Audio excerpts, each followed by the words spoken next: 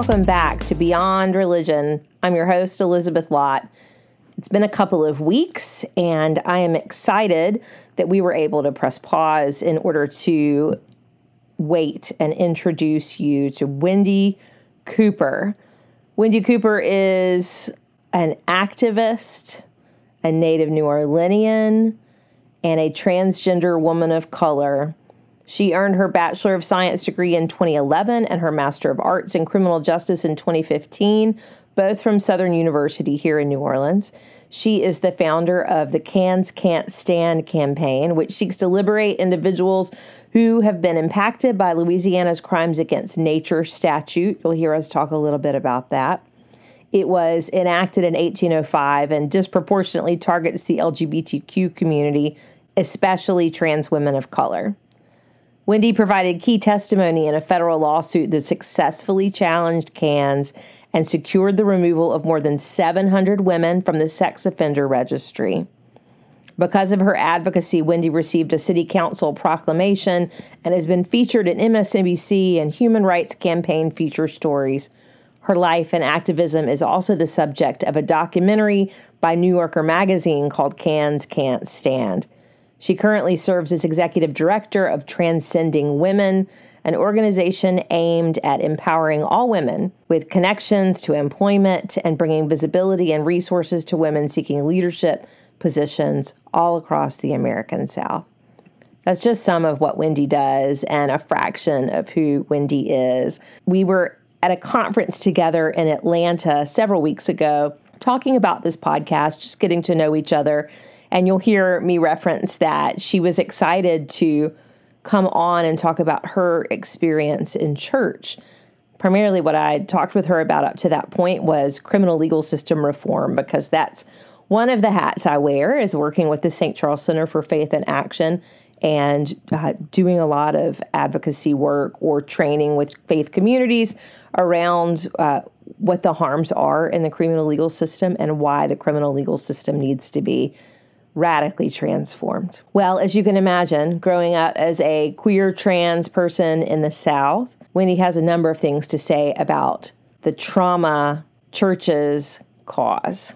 The trauma not only from dangerous theology that comes from pastors and sermons, but what happens when that dangerous theology is embodied by parishioners and taken out into the world. Here in Louisiana, we've been tracking a number of bills at the state legislature, just like so many of you have all across America. And one of them would allow public school officials who do not approve of trans and non-binary kids going by a chosen name, going by proper pronouns.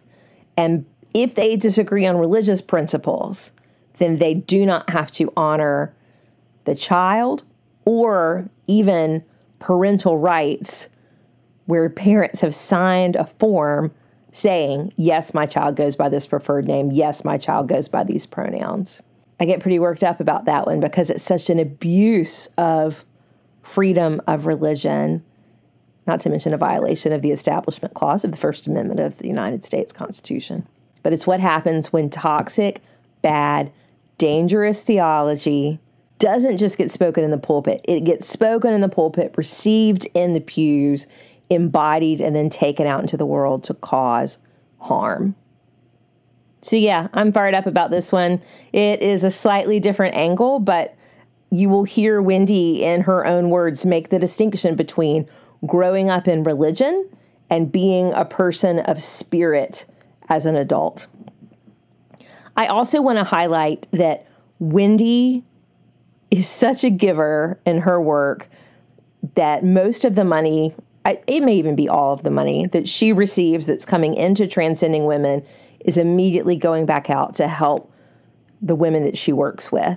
And most of the women she works with are trans women of color. And you're going to hear us talk about the Crimes Against Nature statute that allows many of them to get arrested for consensual sexual acts. And she, like so many, is a tired leader. Raising 3 kids, doing the work, giving of herself, and it's time for Wendi to have people pour back into her. So in the show notes, I'm going to drop her Cash App handle. I'm going to drop her PayPal handle. I'm going to put information for Transcending Women, as well as the New Yorker documentary, Cans Can't Stand. And I hope you will listen carefully and with an open heart and an open mind as Wendi Cooper shares her own story about being a woman who transcends so much to then change the world for good.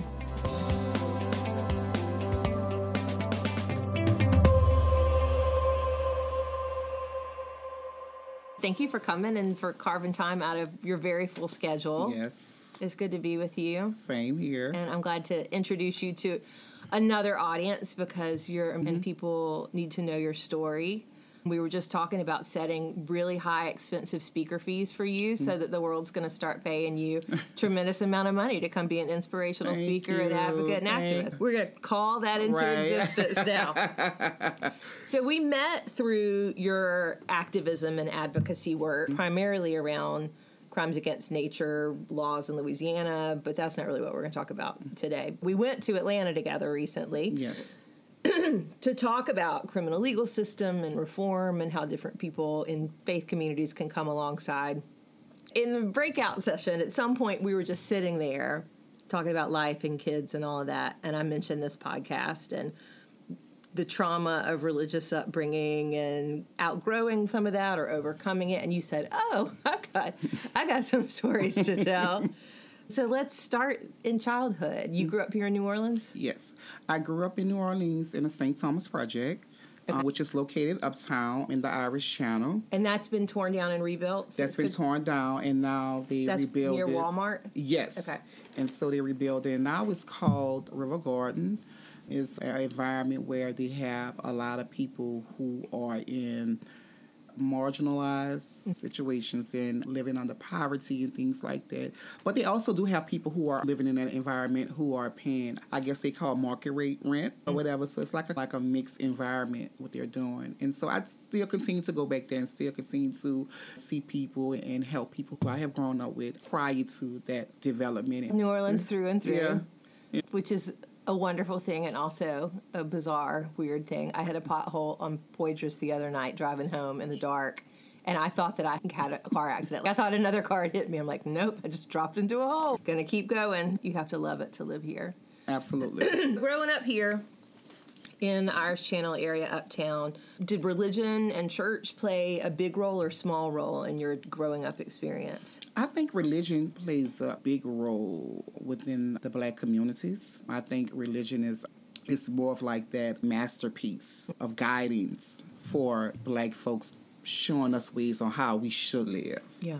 I remember growing up, every Sunday we was required to go to church. Every Wednesday we was required to go to Bible study. And you couldn't stay home on a Sunday because you had to go to church. And growing up in that type of environment, for me, especially as a child, it was very boring. It was, you also saw, it also has its funny moments. Yeah. When you see the different folks speaking into tongues and different folks are doing a lot of praying and wondering too, like what they're praying to. But also too, growing up particularly in the Black culture, a lot of times when we was forced to go to church as kids, it was very hard. Like you had to be a certain way. Everything dressed a certain way, act a certain way. Everything had a lot of restrictions to it. Yeah. Like you're allowed to do this and you're allowed to do that. You can't do this. Women have to wear long skirts. Men have to wear pants and things like that. It was very traditional and very old, like an old practice that's been going on for so many years or whatever. And it was just like, and so that's how it was. Were you in the kind of family that you were going to church multiple times a week? So my mother, she was the type of person that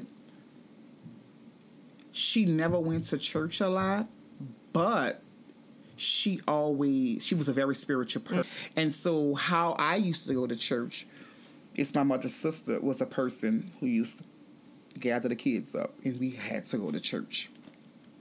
My mother always was a praying woman. She prayed. I feel like when I think about her experience in regards to the church, where I feel like the church was always in her, because she had went to church, but it wasn't like as much as I went to church, or my one of my older brothers went to church, or my cousins and things like that. And she was more of this spiritual person who prayed a lot and who probably would close her room door and probably have her conversations with God. Yeah.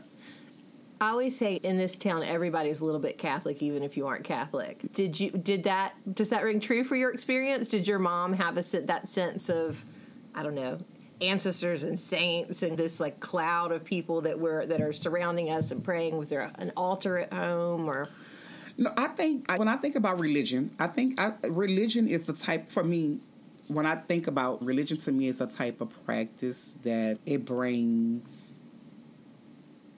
segregation between different cultures, if that makes sense. And so within the Black culture, I feel like a lot of times in the Black culture, whatever, the Black culture was, their religion was based on Baptists. When you see the white culture, their religion was more focused on the Catholic realm, right? Mm-hmm. And I guess that's just living in the South.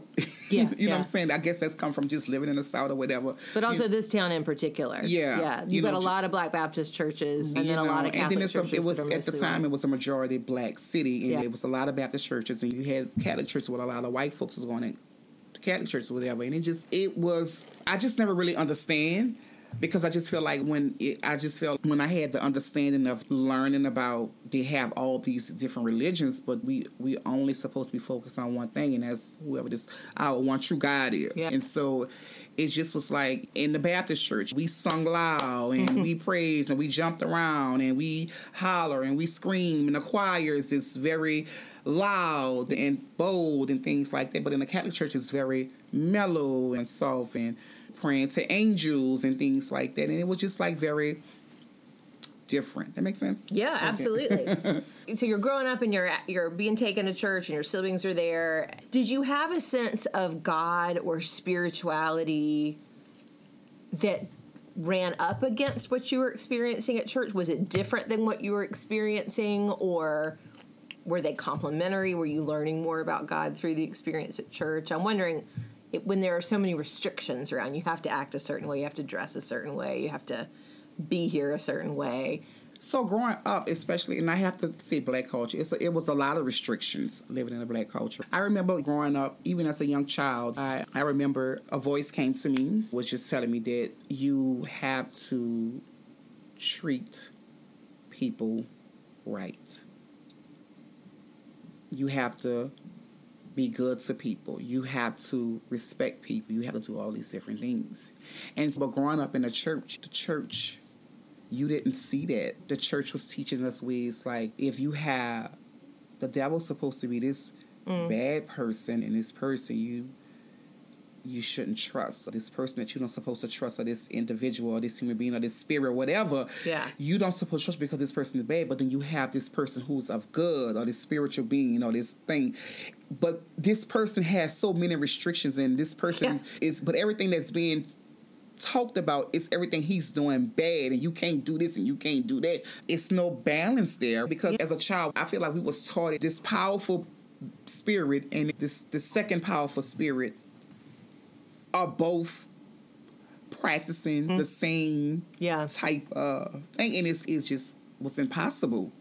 I just never understood. And especially when the way that we're being told, like, this is the good way, is the most boring way. It's the most restrictive way. It's the way that often we can't be fully ourselves, that we've got to pretend to be something else. And so that's really confusing when you're also like, and then all of the rest of this is of the devil. And so and also too, very scary as a person who, I was born male, and I always knew that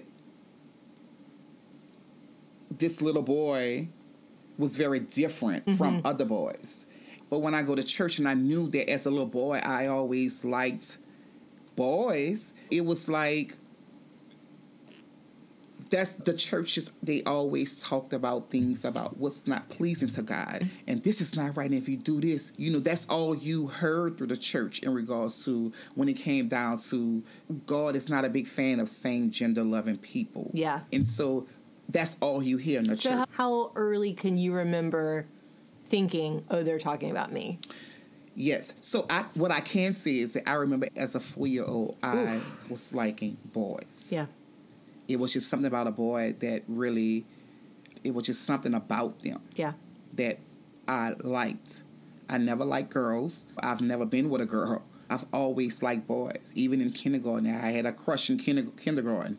Even in first grade, I had a crush in first grade. Even in second grade, like all these different things, right? And so when I came to the moment of me start going to church, probably like around 5 or 6 years old, I remember you hear pastors and you hear the parents and you hear the pastors talking about homosexuality and things like that, and the people are jumping up and saying, bind this devil, and doing all these different things, and you just looking like, they're talking about me. Yeah. What I'm doing is not right. But as a child, you're afraid and you're scared, and you don't know how to elaborate or be able to talk. And all these adults are wanting to bind the devil. That's terrifying in and of itself. And so I'm going to a place where, when I think about it now, I'm going to a place where I'm not welcome, I'm not loved, and I'm not all these different things or whatever. And so for me, that I began to hide who I am even as a child and not want people to know. And always thinking about things where if I reach a certain age, I'm going to be afraid of my mama notice because I don't know what she's going to do because of how the church... You knew very young, I have to hide this from everybody. Yeah. And even trying to hide it, like even trying to hide it as a child, still having to experience the impact of other individuals, not even me being in the church, but just experience people who go to church. Like my teacher, a school that I went to, a teacher who, disrespected me tremendously as a child and just embarrassing me in front of the class and calling me out my name and sissy punk and all these different things or whatever. And it's being a child, like a child supposed to, as an adult, we always supposed to not want our child or children to be able to experience the things that we have to experience, and because they're not ready for that world, right? And so the behavior that this teacher enacted on me, it caused me to deal with a lot of things. But all that comes from going to church and being taught that. The teacher's getting it from church. Right. And so it's just, and so now even as an adult, I'm at a place where like I'm not, when people ask me, what is your religion? I don't have a religion. And it comes from my experience. Yeah. And so a woman asks me, do you believe in God? Yes, I believe in God, but I just don't have a religion. I feel like a religion is man-made. It's something that man, and so it's just something that I just choose not to engage in regards to that, because I feel like that, and like I said earlier, religion brings segregation. Yeah. That makes sense. It does. Okay. And I would say it's not just segregation of class structure and education structure and racial and ethnic, but my biggest criticism right now would be that religion brings a segregation of ourselves. Mm-hmm. Whatever it is that we think we have to, that's the first separation, is that if this part is not pleasing to God, or this part can't be in God's house, is how I would have grown up, then any attack of that is just going to be compounding the grief. So that if you're hearing that from the pastors at church, and now you're hearing it from a teacher at school, then this is double trauma of all these adults in my life who were supposed to love me and take care of me are telling me that there's something wrong with my existence. And you know what? Sometimes, and I was just telling somebody, like, sometimes a lot of people are in a space right now because if they're not experiencing this, what you see right now, Liz, if they're not experiencing this, they feel that they are walking in a righteous path of God because of what they was taught. Yeah. It's the most worst thing that you can ever do. And then when you think about it, according to the Bible, God wrote these 10 commandments, and one of the things in the 10 commandments is honor thy neighbor, and I am a neighbor. And so now one time God talked about in these commandments about homosexuality or things about same-gender other people, because at the end of the day we are all his kids, all his children. And so sometimes people feel like they are when you're not in this form, they feel like everything is okay. We are okay and we are all right. But that's what people teach. That's what these preachers teaches them. Yeah, that's really powerful to think about, that if I'm straight and I'm cis and I'm going to church, then I'm good. And it's impossible. The world that we are living in right now, we all operate off of imperfect. It is impossible for any of us to be perfected. That's why I always say that's why Jesus died for all of our sins, because he knew that it was going to be hard for us. I don't care how much you live your life. You think that you're living your life, right? You understand what I'm saying? We are all not living our life. And people need to realize that, and these people who are in these spaces, they have to let them know. Yeah. But they don't. Because they know that this world, it's about money, and confusion brings money. And just because you see a lot of people who are wearing these black robes, they're not leaders. That makes sense, Liz? Absolutely, it makes sense. They're grifters and hustlers, and I've many times wondered, if I'm wearing the same costume as they are, how does anybody tell me apart? So maybe it's got to be, there's got to be some different actions that go into that. A wolf in sheep's clothing, something that they say, yeah. I just think that a lot of times when it comes down to this world that we're living in, everything is based on a practice that was created by man, which is the different religions. Yeah. And so that for me would be the disconnect that when a child can go into that space and say, something about this isn't right, then it's because that child has an experience of the divine that is the true message coming through. And children are being put out their homes at an early age. Yeah. Then you have children are in a space where they're walking the street homeless. They have to go to where other homeless kids are and create their own families and create their own mothers and create their own fathers and create their own brothers and create their own sisters and create their own family, whatever, and to get that love that they lacked. And so because of these different practices that are being utilized into these homes, causing all these things, and then kids are committing suicide. Like, I don't know if you've heard of this movie I believe it's called Bobby. And so Bobby is a movie. It's on Lifetime. You might look at it on YouTube. Okay. But it was this white kid who grew up, I'm going to say, a very middle-class family. Mother and father was very spiritual and things like that. They was in church and stuff like that. And what happened was the kid, he was very different. And so he was very different, and he was trapped into this closet and tried to please his parents' family because he was different and things like that. And so what happened was this child decided to come out, and from there his mother had a problem with it, and she had a problem, and she was very distant and very nasty towards him. And so one day Bobby, committed suicide. And it's a true story. Yeah. And so what happened was Bobby committed suicide, whatever. And so once Bobby committed suicide or whatever, she didn't know how to react. And so from there, she began to, after that tragic, she began to learn and understand more and how this religion manipulated her mind to operate in a way where, she was being very ugly to this child. Yeah. And I think that's a good movie you can watch. And I think that's a good movie that y'all might make a play and let people see. Yeah. This is what this type of practice does. And unfortunately, as kids, we have to be brought up into stuff like that. Yeah. That type of environment or whatever. And it was a good movie. And it's very touching. But now his mother she's an ally for the LGBTQ community. It's a very old movie, and it's very good. It was very touching, too. And I think the purpose of this movie was for her to send a message to folks who are still using religion as a form of some type of mass destruction weapon. Yeah. You understand what I'm saying? To be able to eradicate the existence of people who choose not to engage in that.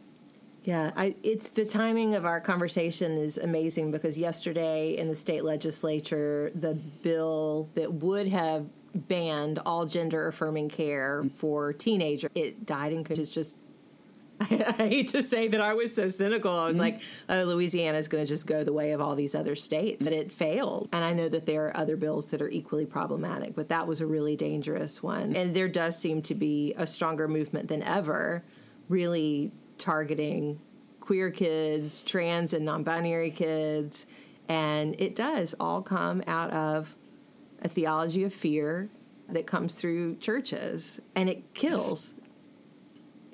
We're not just saying, what's a mundane example? Don't steal your neighbor's car. Okay, fine. That's a rule. We'll say that's a rule. Don't steal your neighbor's car. This is saying, you human child, everything about you is wrong. God can't even look on you. And for that to be reiterated again and again till it becomes ingrained in a child, of course it leads to death. Of course it leads to suicide. In your work, I'm assuming that you're firsthand seeing a lot of kids when you're talking about them being on the streets and finding their own community. Can you say something about that? What you feel is not the problem, we know what the problem is, but what the situation is, what the scene's like here in New Orleans of queer and trans and non-binary kids getting kicked out? Yes. So that's, when it comes down to, that's not a expertise that I have as a daily working mechanism. Sure. But what I am going to say is that I affiliate myself with an organization who deals with that, or that focuses on that particular in regards to youths and things like that. And so one of the things that I've learned and I have seen is that living in the South, leaders teaches us to think in a more antiquated and non-progressive way. So when children who are in these homes who are living their truths and things like that, they don't want to be, these kids are not trying to get caught up in a way that they are forced to suppress who they are. And because they don't want to suppress who they are or whatever, because of how the system have taught us, being this way is wrong. Being this way, you can't do this. Being this way, if you do live that way, you're going to hell. Being this way, you're going to burn for everlasting life. Being this way is just not right. Yeah. Being this way and all these different things or whatever. And what that causes is this child, this human being, this person who have never really experienced life to be put in a position where they are forced to navigate a world where they're not completely ready for. And so what they have to do is they have to go to a place where they may think that they have to go to a place where they have to get the things that they need that is absent. A place to stay, love, food, care, teaching me how to do this. How would I be able to navigate? And so when you see these kids and they're in these spaces and they are lost, then it's wow. And so what I do is, as a person who are raising kids, I'm able to put myself in a space where I'm able to talk to them in a way of them getting some type of understanding. Yeah. That makes sense, Liz? Yeah. And like doing it, but also too, I still have to remember that I still have to operate off a limitation because this is not my child. Yeah. I'm not their legal guardian. Yeah. And so you have to worry about all these things because of how the system teaches them, because the system's trying to teach them that you have to be this way. In order for you to be this way, that's the only way you're going to be able to live. You want a person to suppress who they are to be able to live how you want them to be. That makes sense? Yeah. Okay. It does. It does. It's wrong, but it makes sense. Mm-hmm. So I'm wondering, let's jump back to your childhood. At what point did you begin to realize about yourself that you were a person of trans experience? Kindergarten. Okay. I remember, and how I never forget my brother who lives with me now. This is my favorite brother. And I remember... I don't hope the rest of them don't listen to this podcast. Oh, they know. They know. Okay. Okay, yeah, they know. So, he's my favorite brother. I feel like he is that type of brother, like, he understands me. And so, I remember my mother was gone. Everybody was on the house. And I remember trying on my mother's heels, her pumps, and her dress. And I was jumping in the bed. And he came into the room. And he looked at me while I was in the bed. And I got so scared. He said, go take that off. I went and took it off. And he never, I'm 44 years old, he never brought that conversation up again. Wow.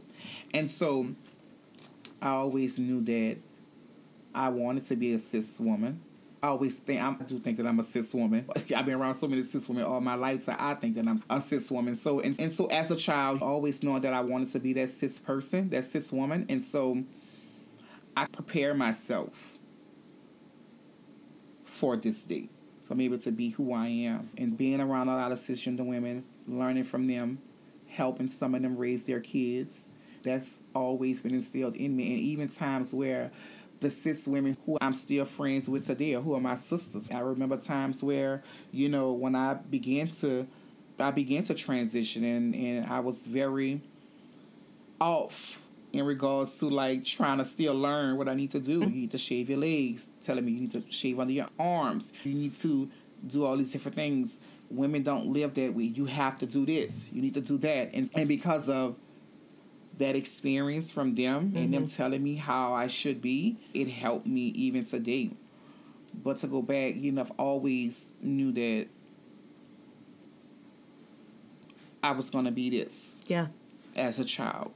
Was there any big moment in religious life and growing up in church where you were actively rejected, or was it more the culture of how could you not feel rejected when people around you are binding demons and preaching this message and a teacher's calling you up in front of the class? But the crazy thing about when I was a child, it always was a fear that, when I get older, I'm going to have to deal with things. And I used to always be scared, like, I always wanted to stay the same age. Because as a child, your mind is not as progressed as an adult. Yeah. So in your mind, you thinking like a child. Fear comes in and thinking about what your parents going to say and thinking about what all these adults going to say because you're still a child. And so your mind can't think as far as an adult can. And so I remember turning 15 years old and fear surrounded me more because I knew one day I wanted to be Wendi, but I didn't know how I was going to be Wendi. And that's growing up in the churches and the church is speaking on same gender loving people and the church is speaking on things like when you are this way, you're not. And so when I did come to the point of wanting to transition or whatever, I remember walking from out the St. Thomas Project, and I walked all the way to my mother's job, and she was working at the Embassy Suite Hotel. Oh my gosh. Yes. That's a long walk. And I walked there, and I told my mother wasn't in agreement with it, and it wasn't in a bad way. She just wasn't in agreement with me, because she also was brought up into the church as well. Yeah. Coming from Virginia, and she was a very spiritual person, but she just wasn't it wasn't in a way of being judgmental. And so what I did was, because when I did begin my transition, whatever, I still went to church, but I also had to go in a way of how I was taught by a lot of cisgender women. Mm-hmm. You have to be this way. Yeah. You have to walk this way. You can't bring too much attention to yourself. So now you're inheriting a whole new set of problems and issues and patriarchy just from another angle. Yeah. And so when I'm going into the churches or whatever, I have to be very mild and very conservative. And because one of the things that I was taught that you have to navigate stigma. And that it's your job to make other people comfortable. Yes. Which is garbage. Good. Yes. And so now I'm having kids. So with my kids or whatever, I'm just walking through. And even today, I may use my kids as a tool. So walk into spaces and be like, oh, babe, you got some beautiful children. I'll be like, oh, thank you. Because they think they're my kids. And so I have to use them as a tool. And I'm like, oh, my goodness. And so this is what I have to do. And I'm still navigating that. Yeah. That makes sense? Absolutely. Still navigating. But all that comes from churches have a way of doing things. And these are scary times. Yes, and that's how it is. And so I still, even today as an adult, I still have to navigate when I go through spaces. I'm very calm. If you ever notice, I'm very calm when I'm in space. When we was in Atlanta, I was very calm. I was just walking on through, because people used to see women of my experience are more girl and distant, and it's because I can't be that way. Yeah. I have to be that way when I'm inside around my own girls, and when when I'm in the world, I have to be a certain way. And to be honest, that what gets me through navigating stigma. Yeah. But then there's a cost to it too. I would think that's exhausting. It is. It is. It is exhausting. But that's the only way I'm going to be able to live. Yeah. And you have your community. So there are places where you can be me. Turn it off and Yeah. But I also think that's for anybody, even if you're not a part of this community. I just think that we all have to navigate a space where we need that full acceptance. Sure. We're all performing all the time and wearing masks all the time. Exhausting. And it is exhausting. But I think the difference is there might be a dozen different places where I'm pretending to be more sophisticated than I am or smarter than I am or any of that stuff. But at no point am I worried that somebody might kill me or attack me or at some point arrest me. My performing still comes with a tremendous amount of privilege wrapped around it. And I think that needs to be acknowledged too. That to say we're all exhausted, we all pretend is one thing, but not all of us have the same risks attached to the pretending. I just feel like it's just something that is just of the world. Even when I'm this poor person is mingling with a lot of rich people, and I'm in that space with all these rich people, and all these rich people are walking past me, not speaking, wanting me to acknowledge them because they're rich. But then you have people who are not rich, like me, who are able to go into these spaces and they have to present themselves in a certain way in order to have that conversation with this person and stuff like that. And I'm like, that ain't exhausting. Yeah, that's exhausting too. And so my whole thing is it's so crazy that we have to, the world that we living in, we have to navigate a space according to the space that we in. And so that's what I have to do. Yeah. I want to jump back to, I know you were saying this isn't your area of expertise, but given how much anti-trans, anti-queer policies are going around the country right now, like not just sentiment, but like actual restrictions in states putting kids in danger. What are some of the groups here that you alluded to that are working with adolescents maybe and young adults who are on the streets? Is House of Tulip one of them? House of Tulip, Breakout. It's an organization that fights in regards to the rights for youths in the LGBTQ community. Louisiana Trans Advocate. Yeah, I was just in Baton Rouge with them last week. Yes, Crescent Care. These are organizations that are fighting tremendously in regards to the fight of youths having equality within the state as well. And then there's Local, LOCAL, or maybe they call it Local. Never heard of them. It is a kind of an umbrella organization that's ACLU, one of the ones you said, Louisiana Trans Advocates, HeFlag. There are a bunch of different groups, and they're doing the policy work in Baton Rouge. It's a mass mailing list and organizing group when it comes to legislation. But there's the very real problem of people's everyday life who are, especially religious trauma that is turning people out onto the streets. Oh, absolutely. Because I just feel like they don't have nothing else to write a bill about. Everything gets focused on that. You know? They ran out of solutions. They finally won their abortion stuff, and so they had to move on to a new cause to keep everybody scared. They're running out of things, so now they focus on the LGBTQ community. Yeah. Let's focus on them again. What is the primary focus in your work these days? With me, I'm all about criminal justice reform. The reason why I'm focused on that is because I was a person who was impacted by the legal system. And I feel that people who have or who are impacted by incarceration, particularly people who are incarcerated, are living in a world where they are erased from society.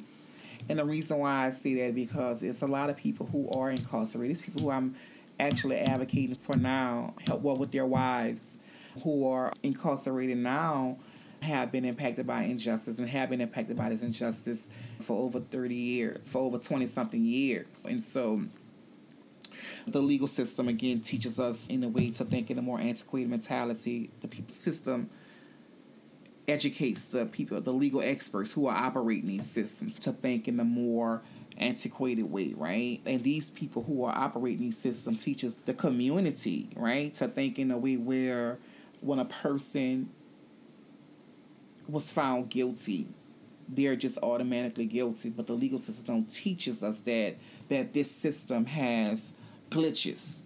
Yeah. And these systems operates off injustices. And these systems are doing these things. And so for me, I always tell people that when I do this work, I focuses on people who are incarcerated, but also to people who are creating these injustices, like our legislators, right? They are the one causing these problems and want us to navigate this and make people believe that this is how it's supposed to be when it's not. Yeah. And so for me, I just feel, and it's just like, even my own organization, it's just me. Whatever money that I get, whatever money that comes to my organization, I don't pay myself. But what I do is I sow into these different communities. And what is the name of your organization again? Transcending Women. Transcending Women, and we're going to put the link in the show notes and ask for people to donate so that you're building a support structure where you are paying yourself. Yes. Again, speaking it into the room. Yes. And focusing on these things, but focusing really on helping people who are in the system, because I feel like we forget it's okay for policy to be changed. Yeah. But policy is not good when we can't help the people who are impacted by that policy. Yeah, I think that makes sense. Absolutely. I think a really common example would be weed is everywhere now. There are so many marijuana companies. It's coming to New Orleans that you're going to start having regular dispensaries here. It's legislated. It's taxed. It's on regular farms now. So what about all these people who are still in prison for weed possession, for selling weed that now white people are sitting on the boards of corporations of these giant cannabis dispensaries? So I think that's one of many examples of maybe some stuff is changing out here. But what about all these people who have now been forgotten or are at risk of being forgotten and at risk of being invisible? And what do we do to care for those who are inside still? And I think we forget about them, the people who are caught up into these systems. And it's important for us to, we're fighting to get these policies changed, but how are we going into these correction facilities and to be able to help these people, to get some type of legal counsel to be able to help them get out of that injustice? Yeah. And so that's why our prison rate is so high, because we are forgetting about, we are only picking things out of a mission to operate on, but not fully operating on that mission. Yeah.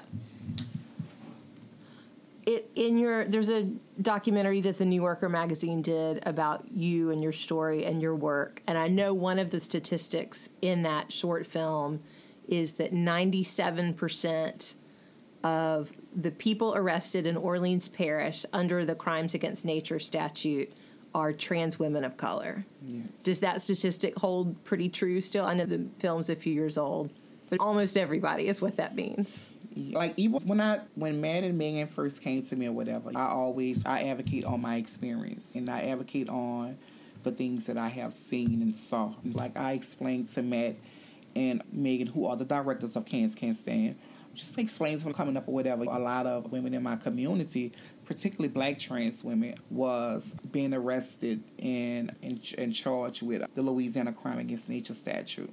And so it was a time in the city of New Orleans where Orleans Parish Prison, which is now called the Orleans Justice Center. I will not call it that. I only call it OPD. They used to have a floor particularly for women of my experience, which was HOD 6. It was House of Detention.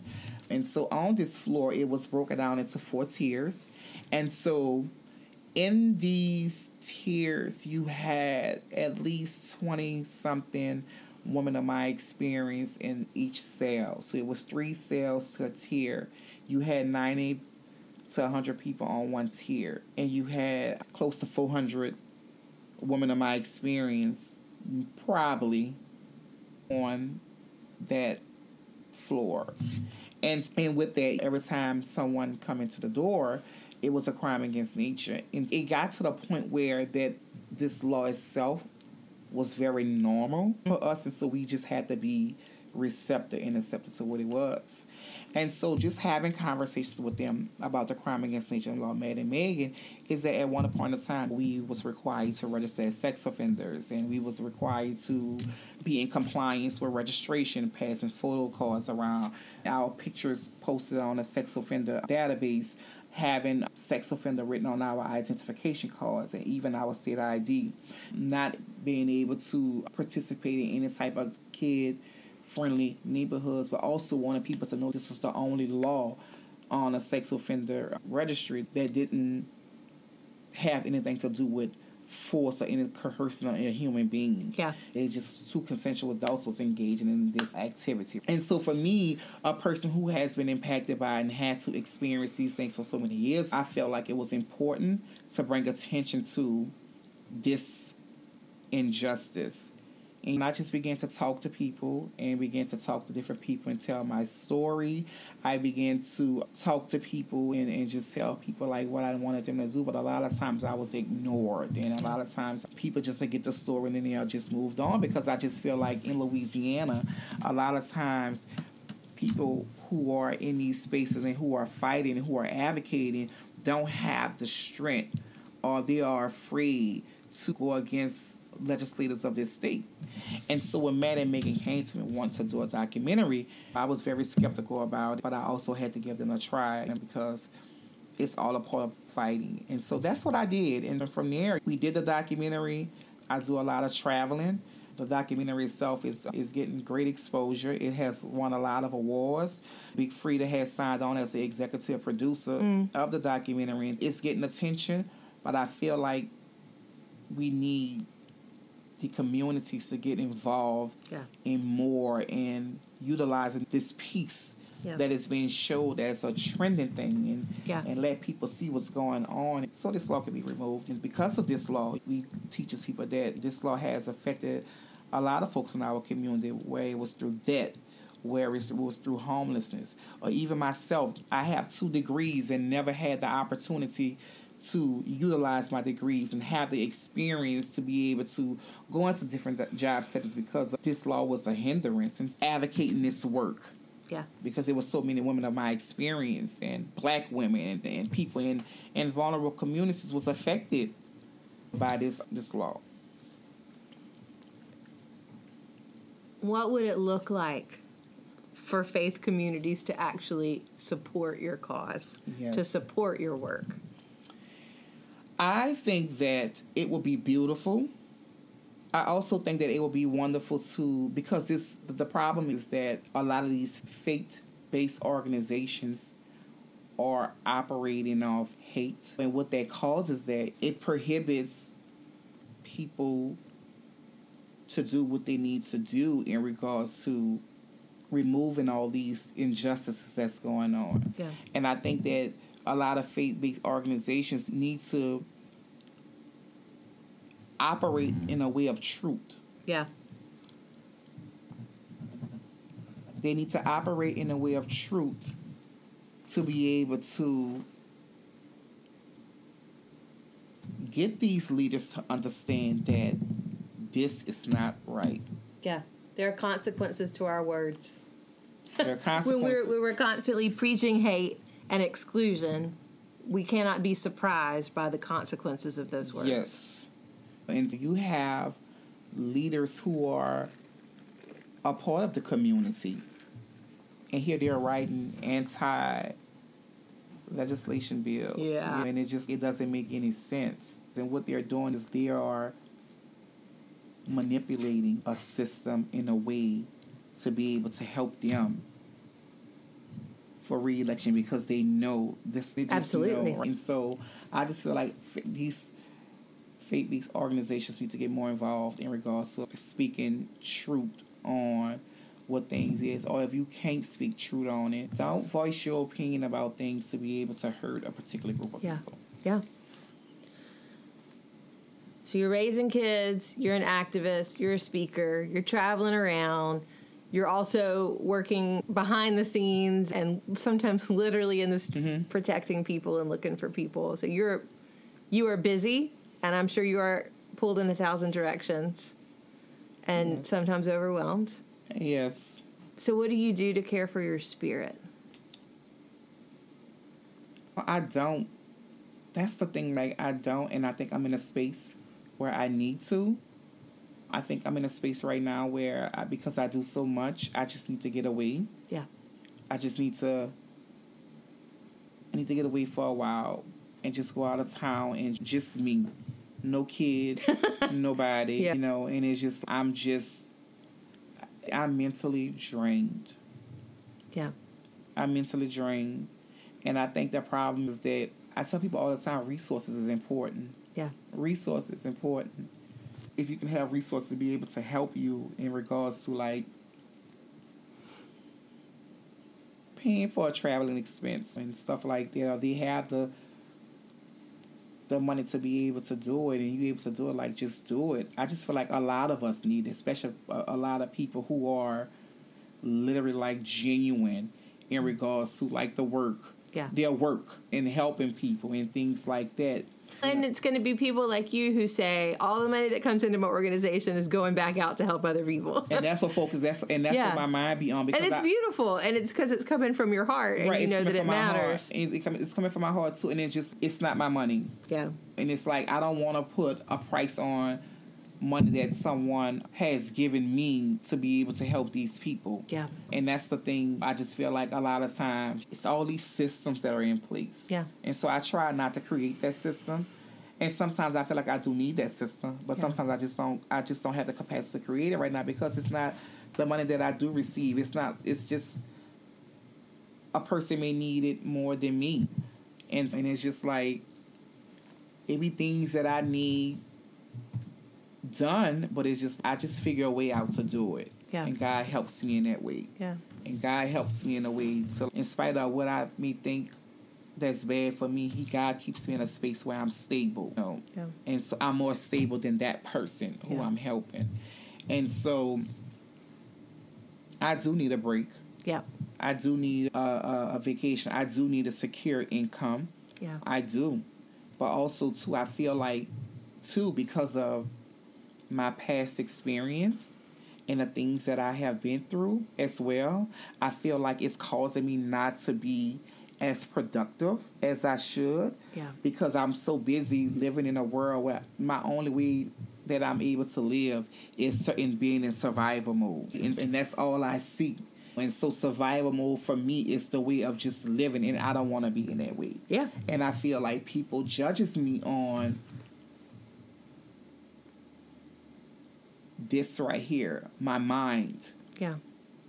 And they think that my way of thinking is very mediocre and is lacked and all these different things, and it's just not. It's not that. It's like when I get into certain spaces, sometimes I may get into a place where I may catch a panic attack, and people may not see it, and I begin to talk and and I have to deal with these things daily. And because of a lot of people don't know that, I'm immediately judged and stuff like that. So I think it's just a lot of things, but I do need a break because I'm mentally drained, and it's just like I just can't. You can't keep pouring from an empty cup.